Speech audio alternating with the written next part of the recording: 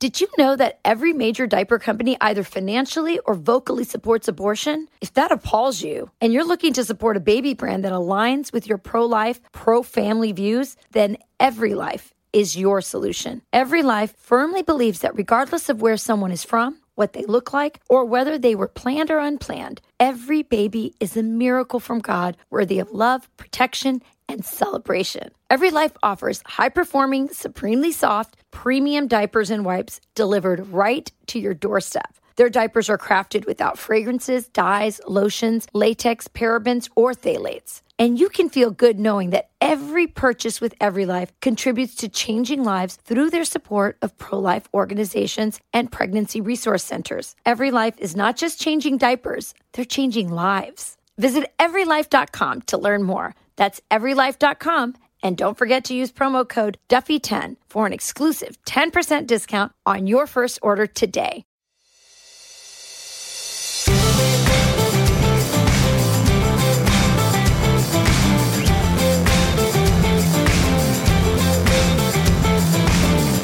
Hey everyone, welcome to From the Kitchen Table. I'm Sean Duffy, along with my co-host for the podcast, my partner in life and my wife, Rachel Campos Duffy. Today is going to be a fun show, Sean. It is. Because we are going to be asking each other questions. And so we're going to have really personal questions and then some questions that are, just different. Okay. All right. So Fine, here's go. what I'm going to start with. A lot of people think Ron DeSantis won the debate this past week. Others say it was Nikki Haley, but I would say that most people say it was Ron DeSantis.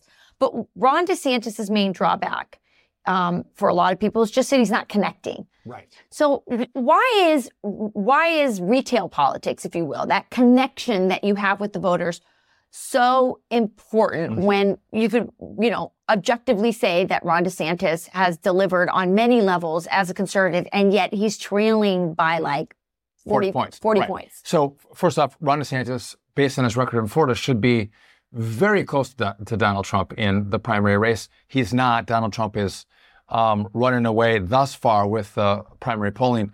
So listen, you got to have good policy.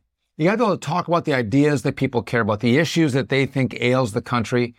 What are those problems? Identify them, and then be able to give solutions to those problems. But he has done that. Ron DeSantis does that very well. But on the flip side, people want to connect with you, right? Because the voters put a lot of faith in you. They're going to give you their trust to do the things you promised. And you trust people when you connect with them. And that means you look at them. You actually can talk directly to them. You can have a personality with them. You can laugh. You can hug. You can feel their frustration and anger. And it's not just in politics. It happens in all parts of our life, whether it's our marriages, our workplace, our friends. And for some reason, Ron DeSantis, whether he was in Congress or you see it right now, and I called this early on, I thought he was going to have a problem. He just seems to be very awkward when he's engaging with people individually.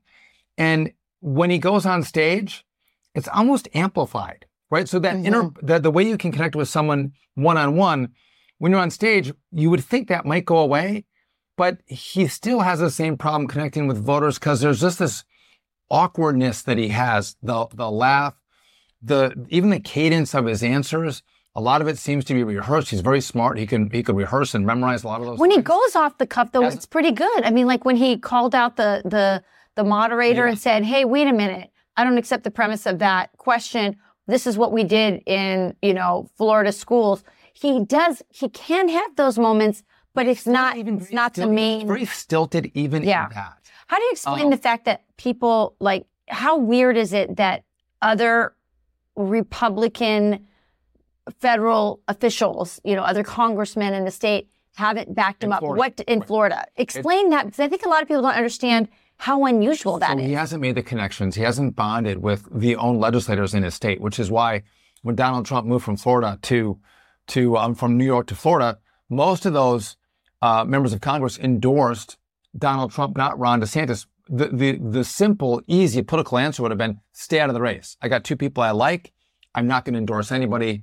They actually endorsed Donald Trump. And so when that was a message to Ron DeSantis, you're saying. And so what was their message? We don't like you.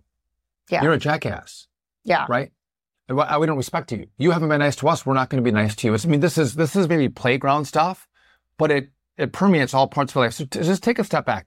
Ronald Reagan, Bill Clinton, George Bush, Barack Obama, Donald Trump. These, if you meet them, whether you disagree or agree with their politics, they're charismatic people. When you meet them one-on-one, I never met Reagan or Clinton, but anyone who's met them, they're dynamic, they're engaging, they're like people are mesmerized by them, right? Because of the personality that they have. And that's what Ron DeSantis does. How does it matter but it has implications beyond the campaign, correct? That if you have to pass legislation, right? Or not, you don't pass legislation, but you have to get people onto deals, I should say. You do, but and so if you're likable and you can get people to work together and come together. That's positive. Or you have to have the skill set to go around the Congress and go directly to the American people to sell them on your idea and push the Congress to do what you want. I think Ron would have a hard time doing any of those things. Florida is small enough. Again, it's a big state, but it's small enough where you can drive policy ideas that most of Florida agrees with, and the legislature is going to follow. Mm-hmm. So that's again, this is very simple stuff. We all know it. We don't put always words to it, but we like likable people. And usually likable people, friendly people, charismatic people are able to win races, and especially at the presidential level. And I think that, again, Ron has a lot of successes. Yeah. But this is the fallback, and this is now politics is just human nature. Human nature is we want people that we can connect with. And so on that point, Rachel, we're talking a little bit about the last debate in politics. How bad was the Univision debate moderator as it relates to this is a Republican debate, but also as it relates to what issues Hispanics care about? Because I thought she was way off base. Yeah, I don't know why the RNC agreed to have her there, because she's a really, her name is Elia, and she is a known liberal, super far left from Univision. Univision, everybody who watches Univision and knows anything about Univision knows that it is a tool of the Democrat Party, has very close ties with the Clintons. The presidents of the company has very close ties. So it's weird that she was there. And she asked a question. Well, here's the worst part, Sean. She's supposedly there because she's representing Hispanics, and she started the debate by speaking Spanish. And supposedly she's going to represent Hispanics. She never asked anything that Hispanics care about. She asked about,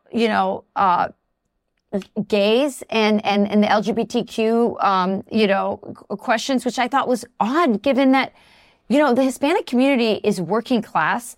Largely, they're suffering greatly during this time. It just seems like there was a total disconnect. She did ask about the Dreamers, but frankly, most Hispanics are not dealing with the Dreamer issue. They're dealing with kitchen table issues. And those people at the border, she could have done a better job of representing them. I thought she was terrible. She also asked about guns in school, and that was a major driving force, which, by the way, not many people answered that question. That was a fast pitch. You could have hit that one out of the park as a Republican candidate. They didn't. Yeah. But is that an issue they care about? I don't think it's even close to the top of the agenda of what Hispanics are thinking about. It really is the economy. And frankly, again, this is a Republican primary. A lot of Hispanics concerned about what's happening in the school, but not in the way that she described it. They're worried about all the gender ideology that's being taught in the school, the way that their kids are being indoctrinated and not educated. They care about the test scores, which, as you can see, lately we've been talking a lot in the news about some of the test scores that have come out that are so dismal. So they want school choice, and there's probably no demographic more in favor of school choice than Hispanics. So this woman was totally out of touch. If you were going to bring in a Hispanic person for that reason, then, she wasn't the one to bring in. And it was just really weird to me that she was the moderator. The other person, you asked, how bad she was. I really was disappointed that Tim Scott took the bait on her question about the curriculum, which was basically misinformation in Florida. And he took the bait. He tried to hit Ron DeSantis, saying, you're saying that, there were redeeming, characteristics about slavery, and that slaves benefited from slavery, which is not at all what was said. And then he also talked about how he defended himself on some level about Hispanics, saying that, I have a chief of staff who's a Hispanic, as if that's like matters. Like that kind of bean counting is so like liberal. And I think it really diminished Tim Scott in many ways. Right, he's playing their game. What I felt, to put it in my white man way? White man way, yes. Thank you for that. Is, listen, she's a radical liberal. Totally. And she put a Hispanic blanket over her and walked in and like, I'm going to pretend like I'm going to ask issues that Hispanics care about, but what I'm really doing is asking questions that liberals care about, which, by the way, the Republican voter doesn't care about. And this is a Republican primary debate. So she completely missed the mark. But again, Donald Trump would have crushed her questions. Yeah. And no one else, they didn't lean into them. They actually ducked away from them, which again is a sign of weakness. You can't duck away from those hard questions because the conservative Republican voter. Well, Ron did not duck away from the accusation, and he called it out as for the misinformation that it was. Right. Okay. Really disappointed in that. We'll have more of this conversation after this. Did you know that every major diaper company either financially or vocally supports abortion? If that appalls you and you're looking to support a baby brand that aligns with your pro-life, pro-family views, then Every Life is your solution. Every Life firmly believes that regardless of where someone is from, what they look like, or whether they were planned or unplanned, every baby is a miracle from God, worthy of love, protection, and celebration. Every Life offers high-performing, supremely soft, premium diapers and wipes delivered right to your doorstep. Their diapers are crafted without fragrances, dyes, lotions, latex, parabens, or phthalates. And you can feel good knowing that every purchase with Every Life contributes to changing lives through their support of pro-life organizations and pregnancy resource centers. Every Life is not just changing diapers, they're changing lives. Visit everylife.com to learn more. That's everylife.com. And don't forget to use promo code Duffy10 for an exclusive 10% discount on your first order today. Here's an interesting question. Yes. So we work at Fox News. We have lots of friends there. We do. So this is kind of a mean thing. It's like asking you who's your favorite child. But who's your favorite person at Fox? Or the question at the debate, who would you vote off the island? Who would you vote off the island? And Ron said, I'm not going to answer that. So you could take the Ron DeSantis, or you could lean into this and just answer. Listen, this is so easy for me. My favorite person at Fox News or Fox Business is Rachel Campbell Duffys. She is my Okay, let me say you can't add me into it. Okay, changing the rules. I'm changing the rules. You can't say me. You know what? I'm going to go with, listen, there's a lot of great people. I work with Dagan McDowell. We have a great relationship. Love her. But if I'm going to pick out just someone outside the box, Jimmy Fallon is one of the nicest people. He might be everybody's favorite person at Fox. You can ever meet. He's as funny in person as he is on TV or on his radio show. He loves his wife and his son Lincoln. He's just an all-around and a hard worker and an all-around just really good guy. Yeah, I must say that I'm going to pick someone else just because you already picked Jimmy. But when I met Jimmy, very early on when I started coming to Fox, just as not even a contributor, and then as a contributor, I've gotten to know him over the years. He's the exact same person he is today. I mean, he's really having a moment. He's really exploding and deservedly so. But he's the same guy I would, joke around with in the green room 8 years ago as he is today when everyone knows his name. And he's always been a happy, good, sunny person. And he's just a great guy all the way around. So let me ask you this. Someone asked this question to us. If you could change anything about yourself, what would it be? Oh, you were going to ask me who my favorite person was? I just did. Oh, you didn't answer it yet. Well, I piggybacked on Jimmy, but I was going to say that Pete and Will, you of course first. But Pete and Will, I must say, I really like them. They're really good, genuinely really great friends of mine. And it's a pleasure to work with them. I'm going to dissect that because as we were on the Will Kane podcast, Will took issue. Will thinks I like Pete more. Right. And she just said Pete and Will. So she said Pete by putting it first. No, I did that in alphabetical order.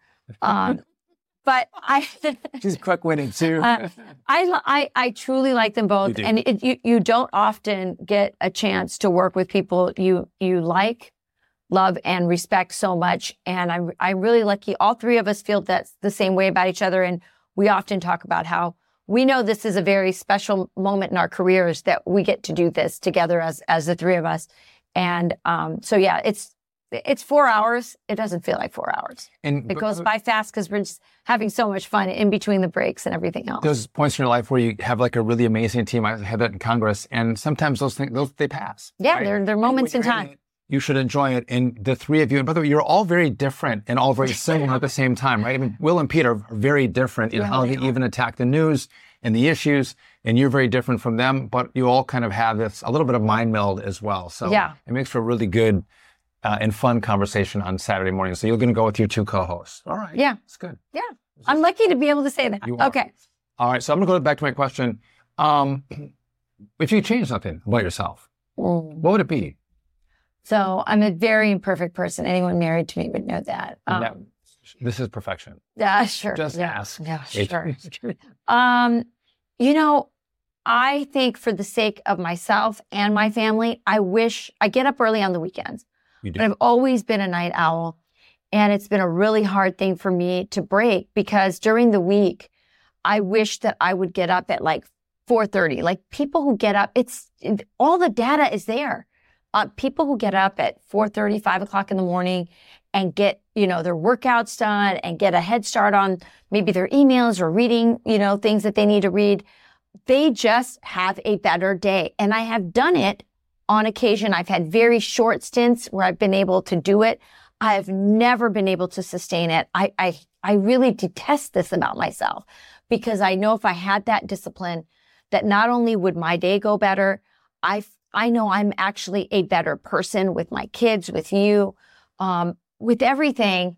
When I get up early and take care of my workout and get like a cup of coffee before everyone comes down, it is just... The day goes away from you. It gets to be crazy. It's a crazy the day just goes, and then I'm catching up, and then I'm not in the moment because I'm thinking about all the things I need to do. Getting up early would be my thing. So the thing with getting up early And is discipline. Why don't I have the discipline for that, Sean? then you have the discipline to get your workout clothes on. But to get the gym all day. does not.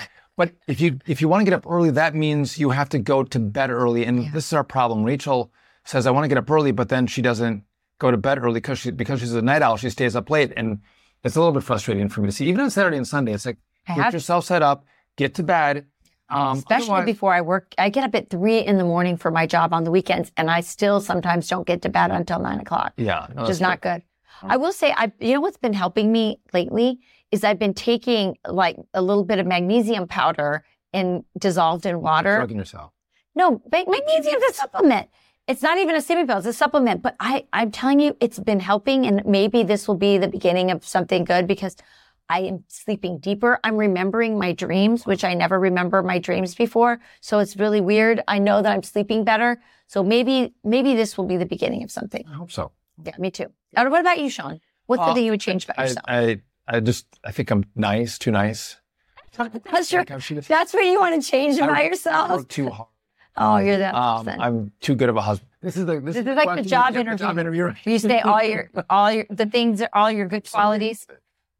Listen, you're getting us at a unique time in our life because we both feel really tired, I think. Yeah. And I wish, and I don't do well when I'm tired. Like I get crabby, and also my brain doesn't work. You turn into a monster. My brain doesn't work, but I'm not as mean as you. Yeah, I'm mean, tired. and I'm like a 3-year-old, right? And it's not just not good. And so like, I've had since I had my shoulder surgery and didn't really get any help from you. Since that, for the last the last 5 weeks, I just don't think I've slept well. So I would say I need to sleep more. That's the one thing you would change about yourself? Based on your answer, I can think of some other things you need to change. Oh, like humility, maybe? Okay, next time we should do a question about what would you change about me and what would I change about you? That would be more interesting. Actually, let's do it then. Let's just do it. What would you change about me?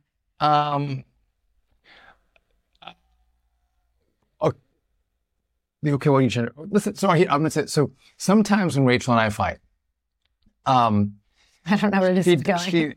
She can't take my point of anger. She'll fight back on me on everything. And usually I'm okay with you that. mean not the point of the fight, but I make it bigger. No, well, you won't accept the point of my anger sometimes, and then sometimes it becomes a bigger fight. Well, I'll put my foot down and go like, no, you gotta hear me out on this. And sometimes you just go, yes, I see, I'm sorry. I was a bad wife. I was a bad wife. I see your point. I see your point. I don't know that, but listen, in all honesty, I've only been married once, so I can't speak about other marriages, but you seem to be a pretty darn good wife, a great mom, a great partner in all the things that we do together. And so there's really not much. I mean, again, like every marriage, we get little spats, and that would be my little complaint. That would be your complaint. Yeah. I hate to say, but because it goes back to the last thing you said, I can't stand when you're tired and when you're crabby. And the other thing is, I have a list. You hold a grudge more than I do. And, I do hold a grudge. You hold a grudge. And I think it's an Irish thing. So I think I would change that about you. Maybe it goes back to the point that if you don't actually hear what I'm saying and you want to fight me on it, then I hold a grudge about it because you're not actually acknowledging me. Okay, I think it's a fair complaint. We can do counseling on the podcast. Just counsel each other. Yeah, counsel each other. No, but I think that's a good one. Okay, so what scares you the most about what's happening in America today? So listen, I think there's. Is it digital currency? So this again, maybe it's just too broad of an answer, but all of the norms that we have had, all of the rules by which our society has lived by, and we've all accepted, they're all breaking. I mean, the fact that we all look and go, if you rob a store, you should go to jail. We're not going to say, no, the robber's the victim, or that this should be reparations. I mean, what is that? Or that we're not teaching kids actually material, we're indoctrinating them in school and colleges. The fact that we don't believe in free speech or gun rights, they were prosecuting a former president. I mean, I think every norm has been shattered. So ironic that you say that, because that's sort of like what the Democrats' entire campaign was.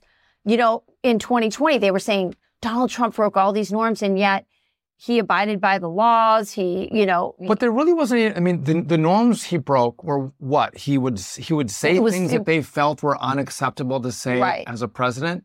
Right. But in regard to stylistic, how society operated, we, for the most part, were consistent with our past, except for, Donald Trump, was involved with Fauci and, and the masks and the shutdowns, and Democrats pushed him and Fauci pushed him. That was a norm breaker.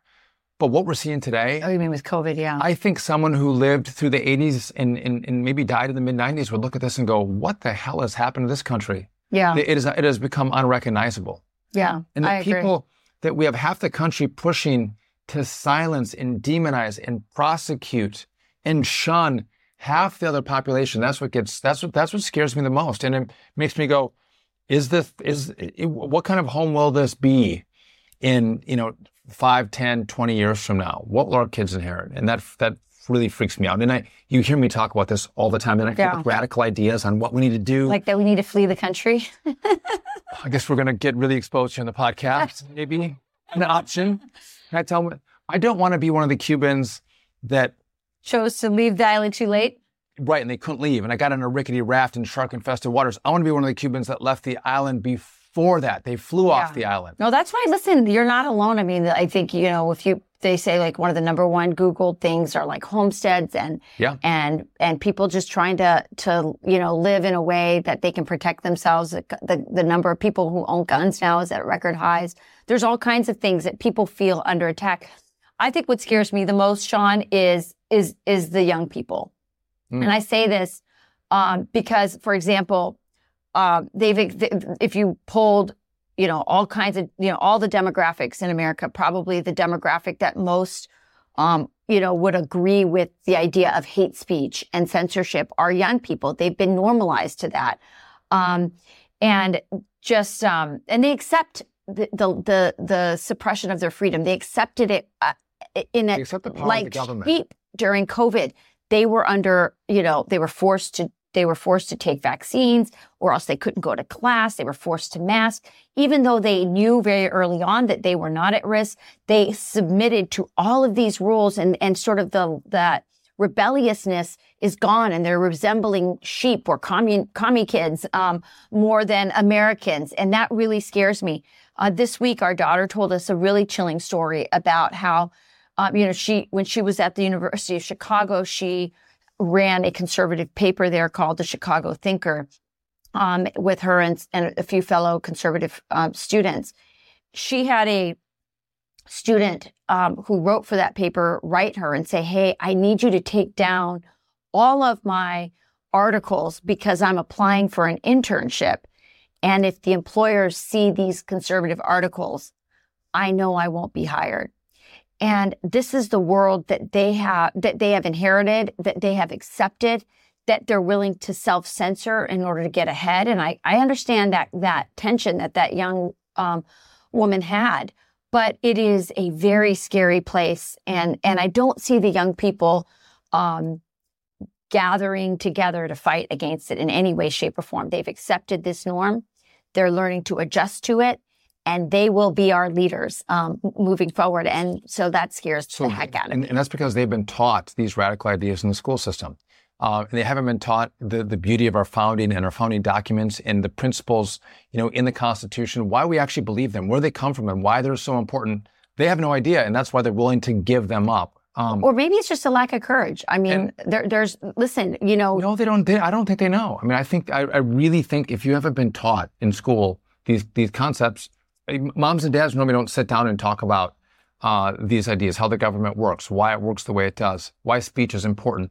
But one other point as well, the story of Evita and the student, what I see is this is just the beginning. There's only one acceptable speech in corporate America, in media, in government even. And if you deviate from that, you won't get hired. And do I see this as just a moment in time? Or do I see this as the beginning of what is only going to get worse? And I see no end in sight. No one is stopping them. We look back, this is the beginning. You could still be a conservative and get a job in America today. I don't know 5 or 10 years from now. When it stops, I don't know, but it is only going to rage on and harder and faster towards our young people and the society as a whole. I did feel some hope with Twitter when Elon Musk took over. I can tell from Twitter that, information that was suppressed before is coming forward. I'm really grateful for that.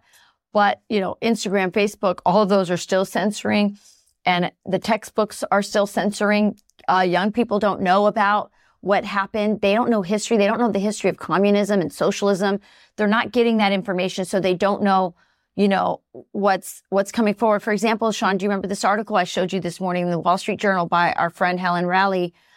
She is a Chinese immigrant to this country, and she's explaining how, under communism, they would impose these centralized ideas of what you should do, whether it was with farming or whatever. And inevitably, these things would lead to starvation, but they were imposed from the top down. And this is what the central planners wanted, and it happened, and people were forced into it. And it's not dissimilar from what we see now, where we have these central planners, these elites who are, obsessed with the climate and think they can control the weather, saying we can't have gas-powered cars, we have to move to EVs. We see it, the whole Green New Deal economy that they're building for us, that is not technologically or scientifically ready to happen. They're still going to force it through. And we are suffering from the consequences of that. We see our inflation up because they have waged a war on American energy. We see our automobile industry being upended because they're forcing EVs. We see all kinds of things happening because they want to force a technology that I believe they think they can control us more with EVs, with, electrical. They can control your thermostat more than they can if you have gas, for example. So I think all of this is about control. And if you don't know the history of communism and what centralized planning does to your economy and how it impoverishes people, well, you're not going to recognize what we're living through right now. And obviously, free markets work best. Communists and controlled economies do not. And they're pushing so hard right now because if you're able to destroy the oil and gas industry and the infrastructure that sends oil and gas throughout the country, the pipelines, the rail, the exploration that they're also completely destroying that, and that takes years to build up. If you can attack the gas stations themselves, if you lose that infrastructure, and then 4 years from now we're like, hey, EVs aren't working. Let's bring back oil and gas. Let's have gas-powered cars, the combustion engine. The infrastructure is gone. You can't snap your fingers and bring back all of the infrastructure that you have today. And liberals understand that. They know that. That's why they're trying to destroy it under their rule, because then it's really hard to bring back and it's really expensive to bring back. And then it'll just feed into their argument that, see, EVs are better. They're cheaper. Yeah. We can't have oil and gas. And by the way, the gas is $7 a gallon in California, and there is not a revolt and revolution in California on the price of oil and gas. I mean, who can pay $7 a gallon of gas? But by the way, in California, that's what they want. They want you to transition to an EV. They want you to go get yourself an EV and not get gas-powered cars. So they artificially inflate the price of gas at the pump. So you're like, it's a better decision for me to go get a Tesla. Yeah. And I look at that and go, again, oil and gas could be $2.50 a gallon, not $7 a gallon. And the gas-powered car is cheaper. But they don't want that. And again, it goes, you're right. This is about complete It's hard to remember, it's important to remember back. I mean, inflation under Donald Trump before COVID hit was, 1.5%, 1.5%. Look at where it's at. Where is it right now, Sean? It's at. We're at 3.7%. But if you do but if you do this, it's up at, almost 9% under the height of inflation. But if you take from Joe Biden's first day in office to today, prices have gone up 18%, right? And so when we say inflation comes down, that doesn't mean that prices are getting cheaper. It's just that they're not going up as fast as they were, but they're still going up way too fast, which is why the Federal Reserve keeps raising interest rates, trying to tamp down the economy. They're trying to actually put us into a which is recession. why it's so hard for people to buy homes now. And so if you're concerned about your home mortgage prices or your car prices or your credit card rates, you have Joe Biden to blame. Yeah. Joe Biden has brought this on us. And again, under Donald Trump, you had none of this. Their policies won't work today, and they're not working, but they never have worked. These policies have never worked in human history. And that's why Donald Trump was such a threat, because he wasn't talking, he got in, and it's amazing. We had the best, just before COVID hit, we had the strongest economy we'd ever had in 50 years, in most of our lifetimes. And, and it was Joe Biden keeps saying, I'm building it from the bottom up, from the middle out, and all these slogans he has. Truly, under the Trump economy, that was the economy where Hispanics were doing better than they ever have. Blacks, and the working class, the wages were rising. Transgenders were doing, pick any category you want. But the wages were rising faster for the working class. Yes, than the wealthy. Than the wealthy. That's right. An amazing feat that he did. We'll have more of this conversation after this. Since the 1970s, working-class Americans and U.S. investors who saved wealth in dollars have seen the dollar lose over 80% of its purchasing power. In contrast, investors who diversified their cash into gold saw gold appreciate over 5,000%. For Americans who invested $50,000 in gold when America left the gold standard in the 70s, their gold is worth more than $2.5 million today. While gold carries no guarantees and past performance does not equal future results, investors who do their own research will see that gold's performance over this time span is what gold has consistently done in the face of eroding paper currencies. For over 15 years, St. Joseph Partners has built its business with a singular focus on helping investors diversify their wealth and protect their families in physical gold and silver you hold in your hand. Don't let your hard-earned savings go unhedged. Call St. Joseph Partners or go to our joint website, kitchengold.net, not .com. That is kitchengold.net, and protect your wealth. Can I ask you one other question that we didn't, it was me off the top of my head? Sure, no, go Have for you it. followed this fight between Elon Musk and AOC at all on Yeah, Twitter? very interesting. Where Elon Musk basically said She's AOC dumb. was not that smart. Yeah. He said she was dumb. she's dumb. And she came back with this whole list of things that she said that she's done. Like I'm the youngest member elected to Congress, and I passed the Green New Deal, and kind of talks about some of her successes, which is interesting. That again, I'm not a fan of AOC. I think she is a communist. She's a socialist. But it's interesting that Elon Musk, the richest man in the world, is like, I see some little seeds of cancer in the country, and I'm going to call them out. Mm-hmm. I'm not afraid to say, hey, AOC, you're stupid, because the policies that you promote and have tried to pass are crushing the very people you're saying you're trying to help. And whether it's the Green New Deal or it's even the immigration issue. At the border, she was everything that's happening at the border. Remember, people forget she was the very first person to say, defund ICE. And that was kind of really the beginning of what, this whole defund police movement. She is now complaining about Biden's policies at the border and her complaint is just that the border's open, which she likes, but there's not enough federal money in her district to help alleviate the problems that's caused. But nonetheless, she's complaining about a policy and its ramifications when she was at the tip of the spear on that. I mean, she was at the border crying, calling for, an end to Trump's policies, which were closing the border and stopping and stemming illegal immigration. She wanted these open borders. Now they're here. People in her district are unhappy. I think it's one of the most underreported stories is how the people in her congressional district are hurting, how angry they are at the money going to Ukraine, that she's also behind that, and has voted entirely for the Ukraine policy, and all the money being sent there, and her constituents are hurting. Her district, Sean, I've been down there. I've done reports from down there. It's filthy. It's one of the, ugliest areas probably in the country. I mean, we're both of us are from areas that are beautiful in the country, clean, fresh air. She's in this dirty, area. And, for all her environmental policies, why isn't she should just start right there. Go pick up your own city. Pick up your own neighborhoods. No, I agree with you. And what I find interesting is the politics behind this. AOC has tried to, again, under Donald Trump, go down in white jeans and cry at the border for all these kids. But even more kids are getting raped and abused and lost, and the drug flow and the parents who are losing children, the poisonings. It's horrific. She doesn't go down there. She's tried to be silent as Joe Biden has opened the border. The reason she's saying anything right now about the border is the politics at home in her district are people like, what the hell is going on? Yeah. This isn't working for us. And so she's had to come up with an answer.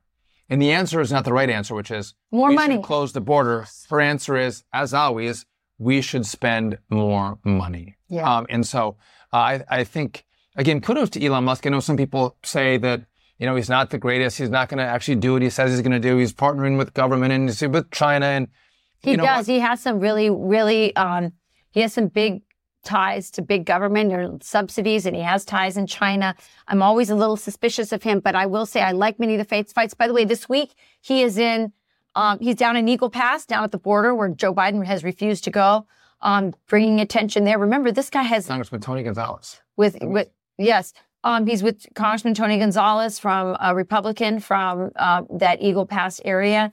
And he's down there shining a light on the border issues, because if you're not watching Fox, you're probably not seeing what's happening. And that's why, and by the way, that's why Joe Biden won't go down there. People go, does he not care? He cannot go down there and allow the media attention to follow him. Because there's a whole press corps that follows him wherever he goes. They travel with him to report on him. Fox is on the plane, and NBC and CNN, newspapers, they're all with him on the plane. So if he goes to the border and we see this, ABC and NBC, CBS, they're going to have to report on it because they travel with the president, which if he doesn't go, then they don't have to go and report on this as well. Just one last thing on Elon Musk.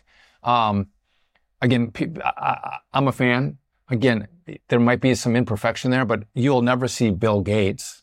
You'll never see Mark Zuckerberg, other rich people trying to say, I'm going to fight for people who deserve to have their opinions expressed. And I'll buy a platform myself for $42 billion and say, I'm going to do it because I think you should have one platform that you should be able to talk on. You should be able to communicate freely. By doing that, we had the Twitter files, which exposed that our government has a censorship industrial complex, and they work with big tech companies and their allies that leave the White House and go into the boards of these big tech companies and into high-level positions, and they work to censor you.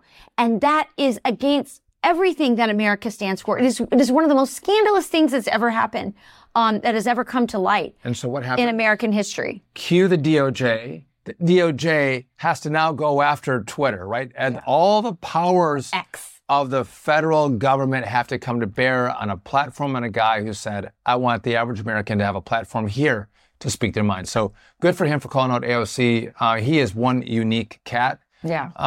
And I've enjoyed watching him. And again, good for him for. We have a couple lot more of things. questions here. Are we Okay, doing- we're Sean. not done? Yep. We have No, more? just a couple more questions. As you get older, Sean, name one thing that you've learned about yourself. So we're now, we're both over 50. That's not. You didn't tell. I didn't get this question before we actually sat down here. It's okay. Just think about it. As I get older, I actually haven't. This was my question to you. Something that I've learned about myself is that I'm learning to be more conscious about my time and what really matters. So caring less about what people think because I have to say no to certain things and focusing on what matters. I think that probably comes with understanding that, our time is shorter. One of the things that I've been really enjoying, Sean, is, I am a very much of a to-do list kind of person because I have a lot of things on my plate. Having my parents who have been living with us for the last 4 months has been really interesting because they don't have a schedule, right? My dad has a small job that he does online. He's a teacher and he has an online class, but it only requires an hour or two out of his day. But they are at a different pace. And so, they'll do, things they have to do, and then they'll sit down and they'll have a cup of coffee or, they just take some time. And I've been trying to join them when I can, when I'm here at the house, in those just connecting moments, like where we just sit down and talk about what's happening in the news, or we talk about, what's happening in our families or with the kids or something that the kids said. And I'm just really trying to savor those moments with my parents, but also just in general in life. I think being around people who are retired is kind of good. It's been a really interesting thing for me to observe and also be able to see where we might be. We're going to be retired, I don't know, 20 years from 15 years I still think I'm 30. The kids get older, but I keep getting younger. I think one thing I would notice is, so Rachel does have a lot of things that she's very productive. She gets a lot of things done. She does a lot of things. She takes on a lot, not just in the family, not just with me, not just with her job, but other people ask her to do things and you oftentimes do it. I try so hard. And and again, I can tell how our life is going if Rachel is doing a to-do list every day. Because if she does a to-do list, actually the things come off it and she's far more at peace. So if she doesn't do a to-do list, at random points, she's like remembering things that she's supposed to do. And it throws my schedule. You know what? To-do lists are so important, and I'm not consistent. But when I do write it, my life is better. It's just like when I get up early. Better when you do it too. Your life gets better. And this goes back to something we talked a little bit about, and you mentioned I used to care a lot about what people said about me, like everybody does. And when I was in Congress, and it took me several years to get through this, but the more mean things people say about you, the more they lie about you, the more or they take something that's partially truthful and they will make it, a little bit untruthful with a vein of truth in it. Because it's campaign stuff. Is where you got that thick skin, right? So I started to go, you know what, this stuff, it doesn't matter. And in all of our lives, in my knowledge, like things come up that I think are unfair, unjust, stupid, and what people are saying. I'm like, I just care less about it. And again, I'm not saying I care less. I actually do care less about it, and that's really helpful to me because I can then focus on I'm not getting, because when you go into the mindset of they said this about me, and why did they say it, and how should I respond? It consumes a lot of energy. It consumes a lot of your time. And if you can let it go, which not everything, but most things, I'm like, whatever. Yeah. That gives me so much more of my own time back and mental space back. And that's happened for me as I've gotten older, but also I've gone through politics and. I watched that transformation in you, Sean. So when Sean first got into Congress, he was a real threat. I mean, that the district he had been, occupied by a Democrat for 42 years. Yeah. And then Sean came. And so the Democrats, as soon as he was elected, dumped millions of dollars into attack ads to sort of damage him before he could kind of get out of the gate here. And so they damaged him in the campaign. But then once he won, they were like, we can't let this guy keep going. So millions of dollars of terrible ads, and to the point where like they were so negative and so bad that, sorry about that. You're calling some Rachel's. Accidentally calling someone. I apologize. All problems. The ads were so bad that you didn't even want to go to the grocery store. They were so embarrassing and they were so not true. And but you learn to get over that. And it's true. Like the older you get, and obviously politics and having been in reality TV, you get a bigger, a thicker skin. I always say my skin is like an armadillo. Like you can throw anything at me. I really don't care what anyone thinks about me, other than the people that matter to me, my friends, my family, my kids. Or what you think and what the kids think is the most important thing to me, and what God thinks. And the rest of it, say whatever you want. I mean, I just really don't care, and I think it's a little bit of a superpower. So I think that's important, and it's something you have to work on. You have to work on getting to that place where you're like, I'm just not going to care about it. I have to let it go. I mean, some things you have to be introspective of, right? Like there's some things that people will say, and I go, is that true about myself? But generally, when you're just talking about trolling, and that happens all the time, when you're in the public eye, I don't give a crap what people say. I also think I really don't. I do believe that forgiveness is really important, because if you don't forgive, that's not something you're putting on the person you're not forgiving. You hold it yourself, and you get angry, and you get consumed with this attention towards this person that has done this thing to you. And I think letting it go and forgiving them. And sometimes you got to forgive people on a daily basis. Sometimes when it comes up, you got to go, listen, I already forgave them, and let it go. But you're a healthier, happier person if you forgive people who rightfully have done something wrong to you. Yeah. I think it's a really important part of getting older is going, I'm not carrying that anger at someone who did something to me 8 years ago. That's important for an Irishman. It is. I might hold a grudge for a day or two, maybe. That's true. It isn't a long-term grudge. No. I think that's a fair distinction. I don't hold things. And listen, I don't. Yeah, I agree with you on that. Yeah. So anyway. Last question. More questions? This is the last one. My goodness, this is a marathon Friday Q&A. What is the most essential part of a friendship? I'm going to answer it first. I have actually thought about that. And I think it's loyalty. And I've had betrayal in my life, and it's hard. One of the most, memorable, and actually I learned a lot from it. And was I had a friend who was a liberal when you and I were first married.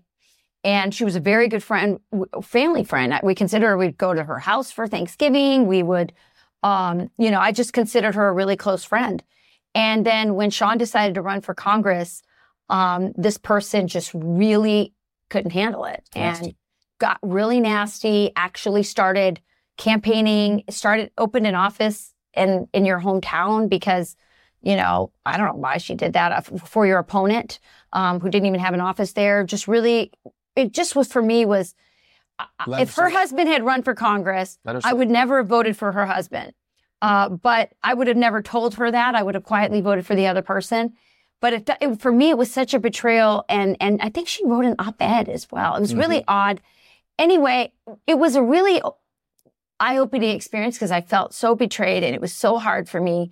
And yet I learned a lot from it. I learned, to be much more discerning about who my friends were. And it made me realize how much I value loyalty. And again, I didn't expect her to vote for you or.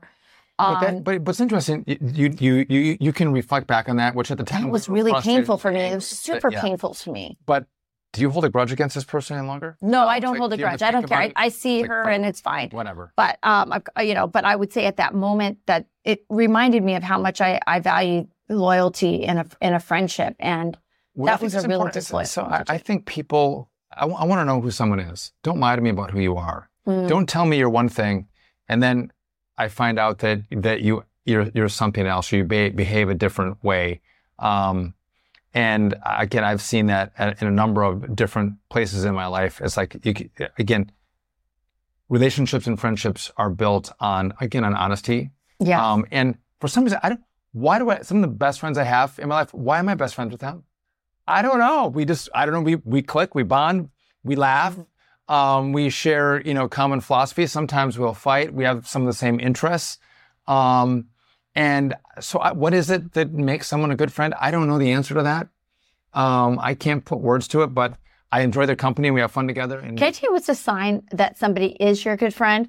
If you haven't seen them in a really long time and yet you see each other and you just pick up right where you left off. I mean, there's There's just that thing. And I have several friends like that in my life that, and it's hard for me to stay in contact with them, on a regular basis. But when we are, it's like we're back to being, 16 and in high school. I have my friend Marietta is like that. Yeah. My friend Debbie Lulich and Ashlyn, I feel that way about. And so many of my friends that I left behind in Wisconsin are like that. It's just like we get together and it's like time has never passed. So it's a great Nothing's changed. Nothing's changed. So some interesting questions. Oh, it's kind of this was kind of a fun one. I enjoyed this. We had our own questions this time. Our own questions. Listen, thank you guys for joining from the kitchen table. If you like our podcast, you can rate, review, subscribe wherever you get your podcasts. You can always find us at foxnewspodcasts.com. Please subscribe. Get a notice every time we drop our podcast.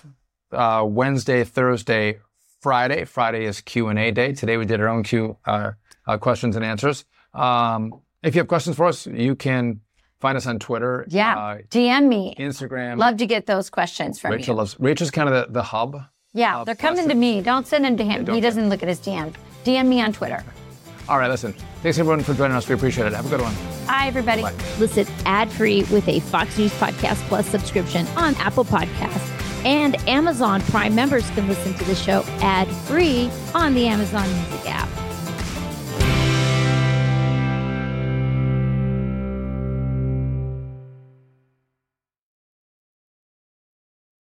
The Fox News Rundown, a contrast of perspectives you won't hear anywhere else. Your daily dose of news twice a day, featuring insight from top newsmakers, reporters, and Fox News contributors. Listen and subscribe now by going to foxnewspodcasts.com.